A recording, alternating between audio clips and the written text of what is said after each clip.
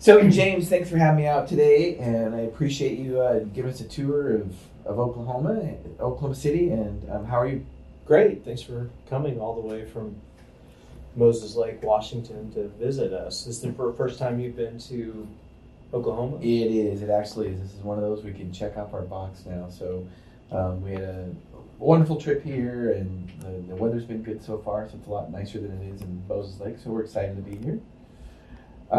So you explained, you're the executive director of the Free Market Medical Association. You and I I got to know you through Dr. Smith of the Surgery Center of Oklahoma, and thank you for introducing me to him today and having lunch with him today. That was great. So tell me a little bit about your position as executive director in the Free Market Medical Association. Yeah, well, I guess we'd like to think that Oklahoma City is kind of the mecca of the free market medical movement in the U.S. We feel like in a lot of ways because Dr. Smith really cast a ripple effect throughout the country when he started posting his prices online. And he had done that and have been offering cash prices for a number of years and got most of his patients from Canada and other cash payers, right? And so eventually someone introduced him to Jay Kempton, who is president of the Kempton Group. That's the office where we are now. Okay. The Kempton Group is a third-party administrator, independent third-party administrator that works with self-funded employers. And when those two guys met, it really gave birth, I guess, to the Free Market Medical Association because you had a direct quality free market relationship between a seller of healthcare and a buyer of healthcare because Jay represented the buyer from the standpoint of a cash-paying employer, which is the largest group of people that have skin in the game, as we've talked about, that have the sticker shock of high outrageous medical costs because they're the ones paying the bill for the most part. Outside the government, the employers are paying the bills for most people. So they met, and then around 2014, I think, they decided to form the Free Market Medical Association as an outreach, evangelistic tool, I guess you would say, for what they were doing because they were getting all kinds of calls and requests from people all over the country to say, well, how are you guys doing this in Oklahoma? And can we do it in Texas or Virginia or Pennsylvania? And so that's why they chose to start this organization. And I've been the executive director since April of this year and came on board. I met Dr. Smith about 3 years ago at a Mises Institute event where I also am the chief, fundraiser development director for the Mises Institute, which is a free market economic research institute.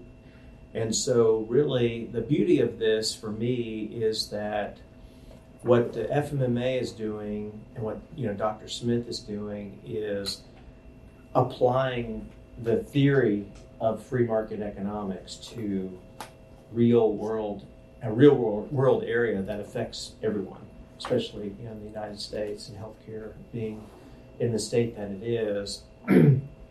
Because we've known philosophically or thought, we believe, historically that, government intervention and subsidies, regulations have destroyed the healthcare system. And we've created all these intermediaries between the buyers and the sellers. The doctor-patient relationship has been split for many years. Doctors have become employed by big hospitals, primarily because those hospitals have gotten subsidies and special privileges from the state or from the federal government. So those things didn't just happen in a vacuum. They didn't just happen in the free market from our perspective. So what I feel like is great about what we're doing is that we are basically having an alternative to the current system. Like we're really sort of all the members of the Free Market Medical Association, for the most part, are operating outside, to some extent, outside of the current model. And so that's exciting to me. That's really exciting. One thing I noticed when we were driving away from the Surgery Center of Oklahoma, and you mentioned the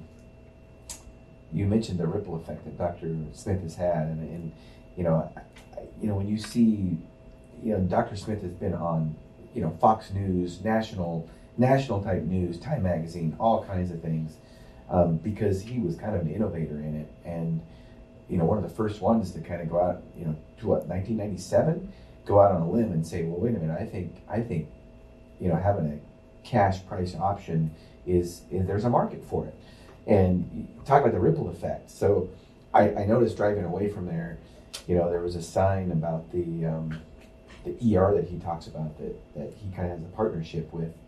Not necessarily a partnership, but he works with them. I mean, there's a cash ER, and one of the things that I've always, one of the things I wrestle with when I think about our healthcare system, or that everybody wrestles with, maybe a lot of people, is that how do we really deal with emergencies? I mean, emergencies are expensive, and but I think that probably that ER, I'm guessing that ER that's in Oklahoma City, and offer cash pricing, they probably do that because of Dr. Smith.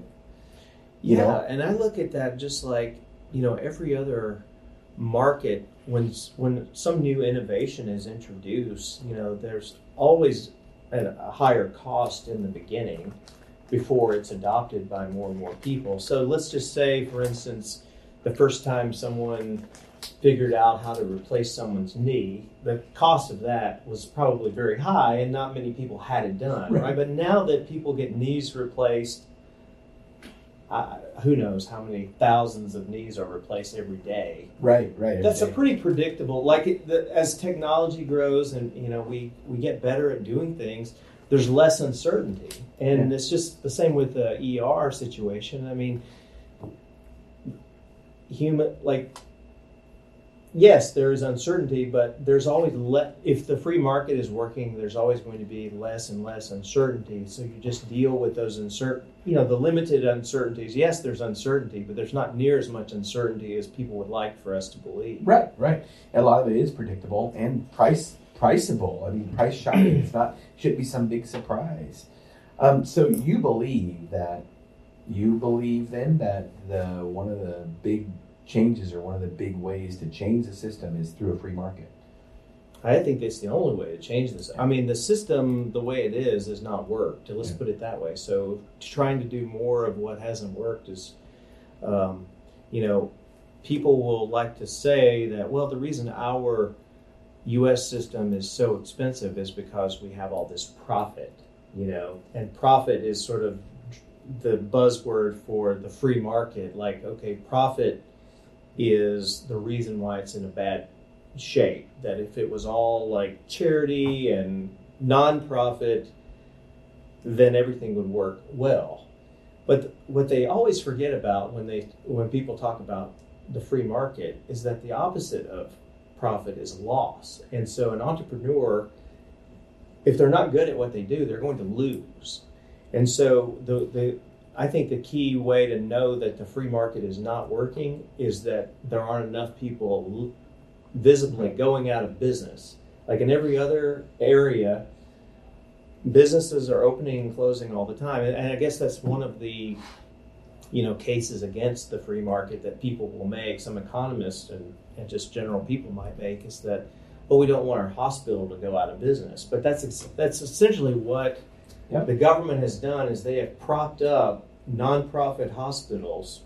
And even the fact that we have nonprofit hospitals, that's a fairly new phenomenon, because that came about with the EMTALA laws in the 80s that, conservative President Ronald Reagan, it was a handout to the hospitals where they said, you have to accept all patients regardless of their ability to pay, but for you to if you're going to do that, we're going to subsidize you.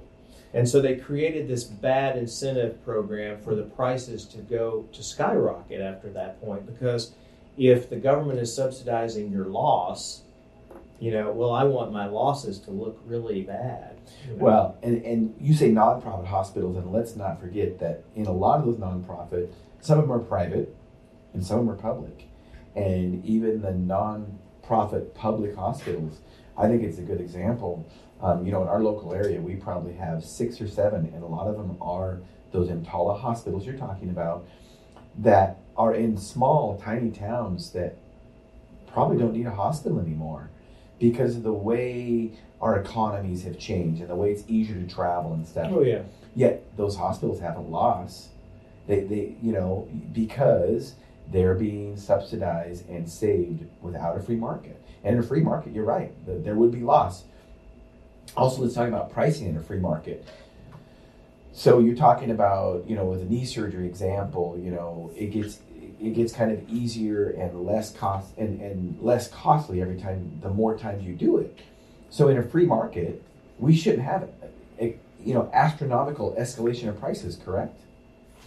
No, I don't think so. And in fact, every other market where there's not a lot of regulation, government interference, prices do tend to fall because if prices are high, then you have more competitors enter the market. So the thing that the government has done for more than 50 years is they have restricted the supply by creating, whether it's licensing, certificate of needs, or regulations to limit the supply. So obviously in the free market you have supply and demand, and they balance each other out. And if the supply is not there and that makes something more expensive, then an entrepreneur is going to say, well, I want a piece of that. Right. So they fill that demand. Well, that ability is not there in healthcare the way it is in other more free market things. So what do you think? And the demand side, I meant to go into that, but the demand side is obviously when you have a third-party payer system that artificially increases the demand for things if someone else is paying the bill. So with Medicare especially, came about, they sold that to doctors by saying, well, whatever you charge, we'll pay. And what business owner wouldn't like that setup? Well, if I start a business, I get customers and somebody else pays for it, hey, that sounds really good. Of course, that artificially, created demand that then had to be restricted. So it's been one intervention after another that, HMO, PPOs, all these things came about after Medicare to try to limit the usage of healthcare. And of course, we can get more into that, but sorry. Well, no, that's great. Thank you. And I think that's a big point, and I write about it in my book. My book was just published a couple weeks ago, Sick and How the Government Ruined Healthcare and How to Fix It. And I think most of these things can be attributed, most of these problems in our system can be attributed to government intervention.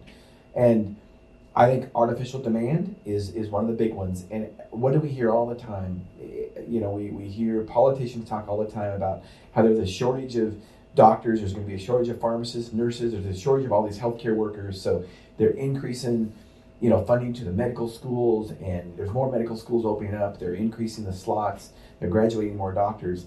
When in reality, in my opinion, there's an artificial demand created by a system because consumers aren't paying the bill. Mm-hmm. And I don't think we have a shortage of any medical care providers or any hospitals. I think, in fact, we have a glutton of all of them.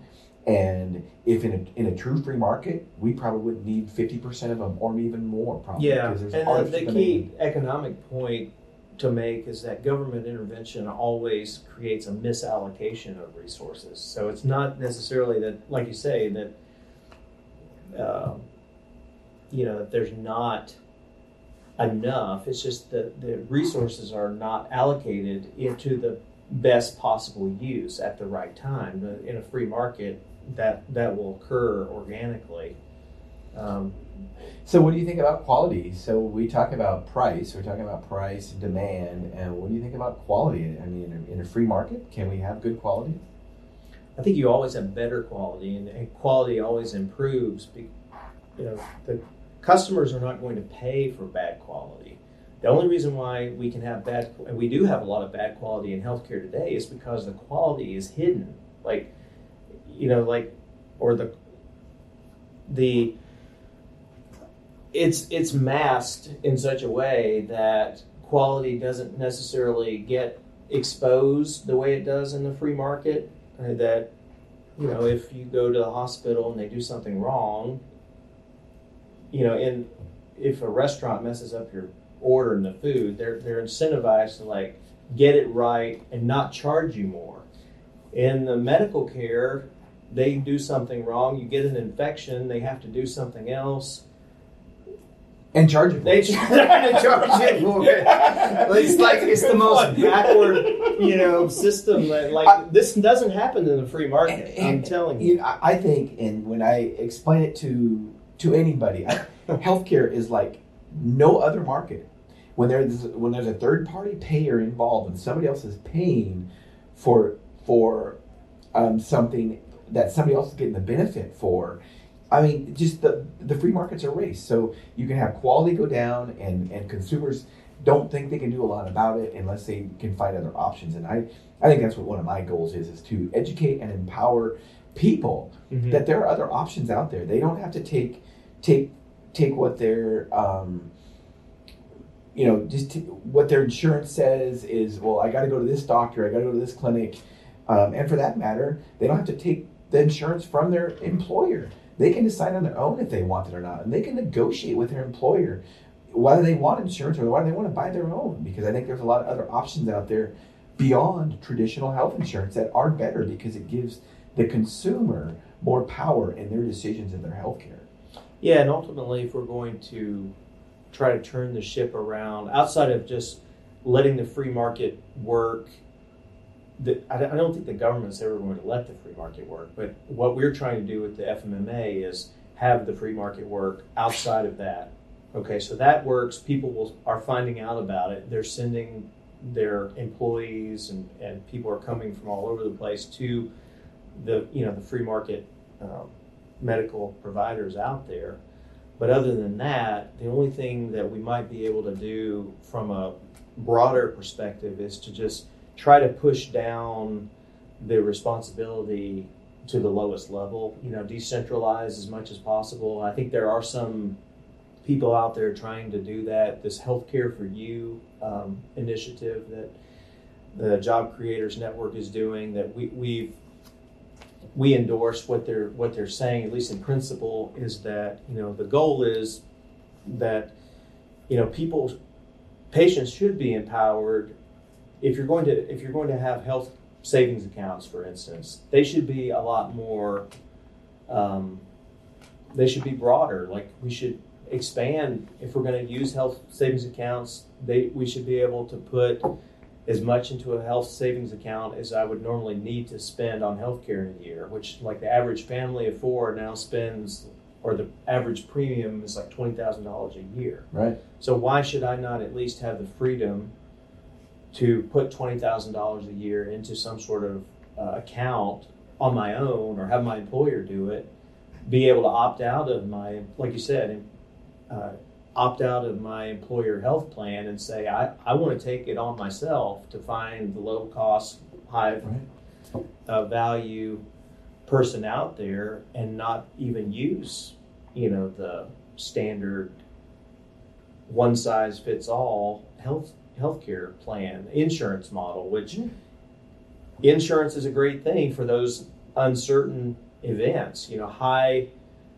cost, low probability events that, I don't expect my house to burn down on, a monthly basis. So I'm going to invest money to prevent that catastrophe from happening, or make sure it doesn't financially ruin me. We need those options. Right. So we need a lot more flexibility, a lot more freedom in how we buy healthcare, and that's really the heart of Free Market Medical Association, is changing the way people buy healthcare. Well, and think about, the house is a good example. I mean, think about how little it really costs to even insure a $500,000 house, compared to how much it costs to insure one person a year, it's 10 times the cost. Yeah. Which the reality of something bad happening to your healthcare is about maybe the same statistics as your house burning down. So it is really rare, and we do need insurance for those reasons. So it might sort of factor into some other conversations that we've had about just chronic disease and chronic care. Exactly. That's one of the problems, is that there's so much chronic illness. Like acute care, you can definitely ensure that. Like, what are the odds that I'm going to break my leg or have a heart attack? Right. Like at least now when I'm younger. If I'm the one with the skin in the game and I'm the one with the sticker shock, I'm more likely to invest in my health now, so I don't have those events later in the future. So I'm going to eat better now. I'm going to go to the gym more now. And so, but we have all these bad incentives throughout healthcare. I mean, a good example I use in my book, a good quote in my book I have is, the best health insurance we have is not something that we can buy. It's how we take care of ourselves, how we eat, how we exercise, how we take care of our bodies. So, well, great. I love chatting with you. Thanks for taking the time. Anything you'd like to end with on our little interview here? Well, we have an annual conference that's coming up the end of April, and it's going to be in the Dallas area. It's primarily for really, our members, whether it's, employers, providers, doctors, surgeons, those type of people. So if there's anyone that's interested in sort of learning about, maybe it's a physician that wants to get out of the employee-employer relationship that they're in. Maybe they would be interested in joining the FMMA, coming to the conference, or if they are a business, an employer that is like throwing their hands up to say, my health care cost keeps going up every year, and what do I do about it? This conference is going to be a good place where we're going to highlight employers that have made a difference, and they're actually containing the cost of their health care. Awesome. Their employees are getting healthier. They're figuring out ways to keep their employees out of the hospital, which is where the big cost comes. And so they're doing a lot of like disease management, working with direct primary care physicians that are building a better relationship, with their patients, right, so they can actually prevent those, future catastrophic things. That it's just all about eliminating uncertainty, and we want to do that as much as possible. So, awesome. Thanks. So, I'm a member of the Free Market Medical Association, and we will be there in Dallas in April. What are the exact dates? You remember? April 30th through May 2nd. April 30th through May 2nd, the annual conference of the Free Market Medical Association. Thank you, James. Thanks. Appreciate All it. right. Take Thanks. care.